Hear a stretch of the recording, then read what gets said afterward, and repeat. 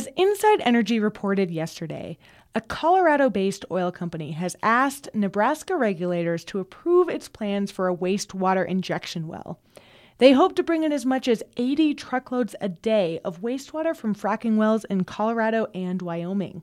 In today's story, Bill Kelly of NET News in Nebraska reports that a deeper look into the finances of the company behind the application is causing concern. Documents on file with Nebraska industry regulators and the U.S. Securities and Exchange Commission seem to present conflicting information about the injection well proposed by Colorado-based T-Rex Oil. The president of T-Rex, Don Walford, knows that could alarm opposition to the plan. Everything raises a red flag with them because they are very fearful of what we're doing at a foundational base. 115 saltwater injection wells already operate in Nebraska. There have been no known accidents, but this project dwarfs any previous commercial operation. 80 trucks a day would bring 10,000 barrels of wastewater to the site, transferred to tanks, then filtered, and flushed underground. Just to the east of State Highway 29, you can see the injection well site. Some of the steel structure that's used on the development of any new well is already in place, just past a yellow no trespassing sign on the gate. Some Sioux County residents, including rancher farmer Brian Palm, have raised concerns about trucking in the wastewater from Colorado, Wyoming, and Nebraska.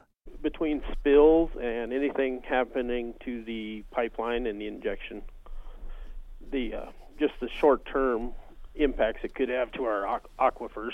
In some states, injection wells have been linked to increased seismic activity, and a poorly operated well could leak, threatening water supplies.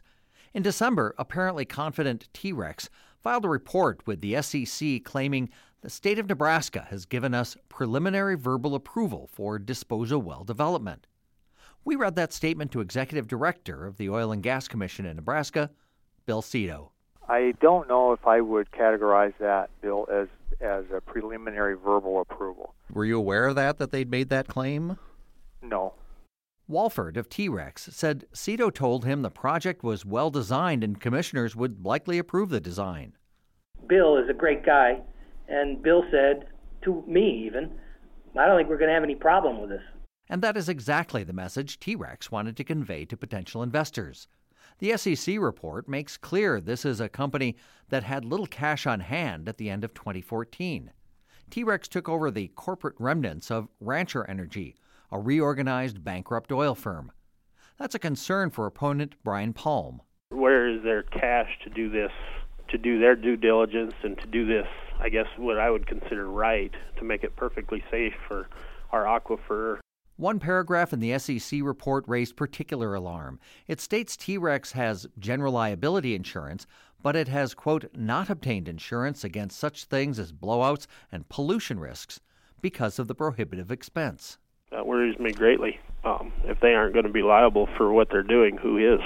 Nebraska requires a $10,000 surety bond intended to cover the cost of plugging the well if the owners walk away. In next-door Wyoming and Colorado, by contrast, that bond can be $75,000 or more. Yes, we have insurance for it. I believe it's now been it's been granted.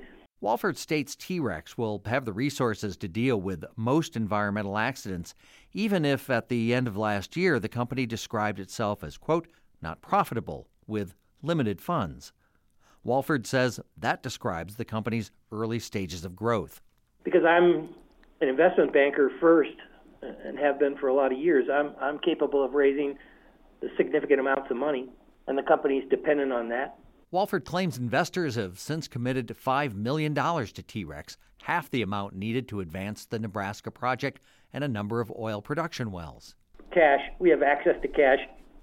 The state doesn't let you come in here if they think you're just bums. They have a heck of a vested interest in making sure that this is done right. And we are doing it right. Board of Commissioners in Sioux County last week authorized the county attorney to draft a letter to the State Oil and Gas Commission raising concerns that the well may threaten underground freshwater supplies in the area. For Inside Energy, I'm Bill Kelly.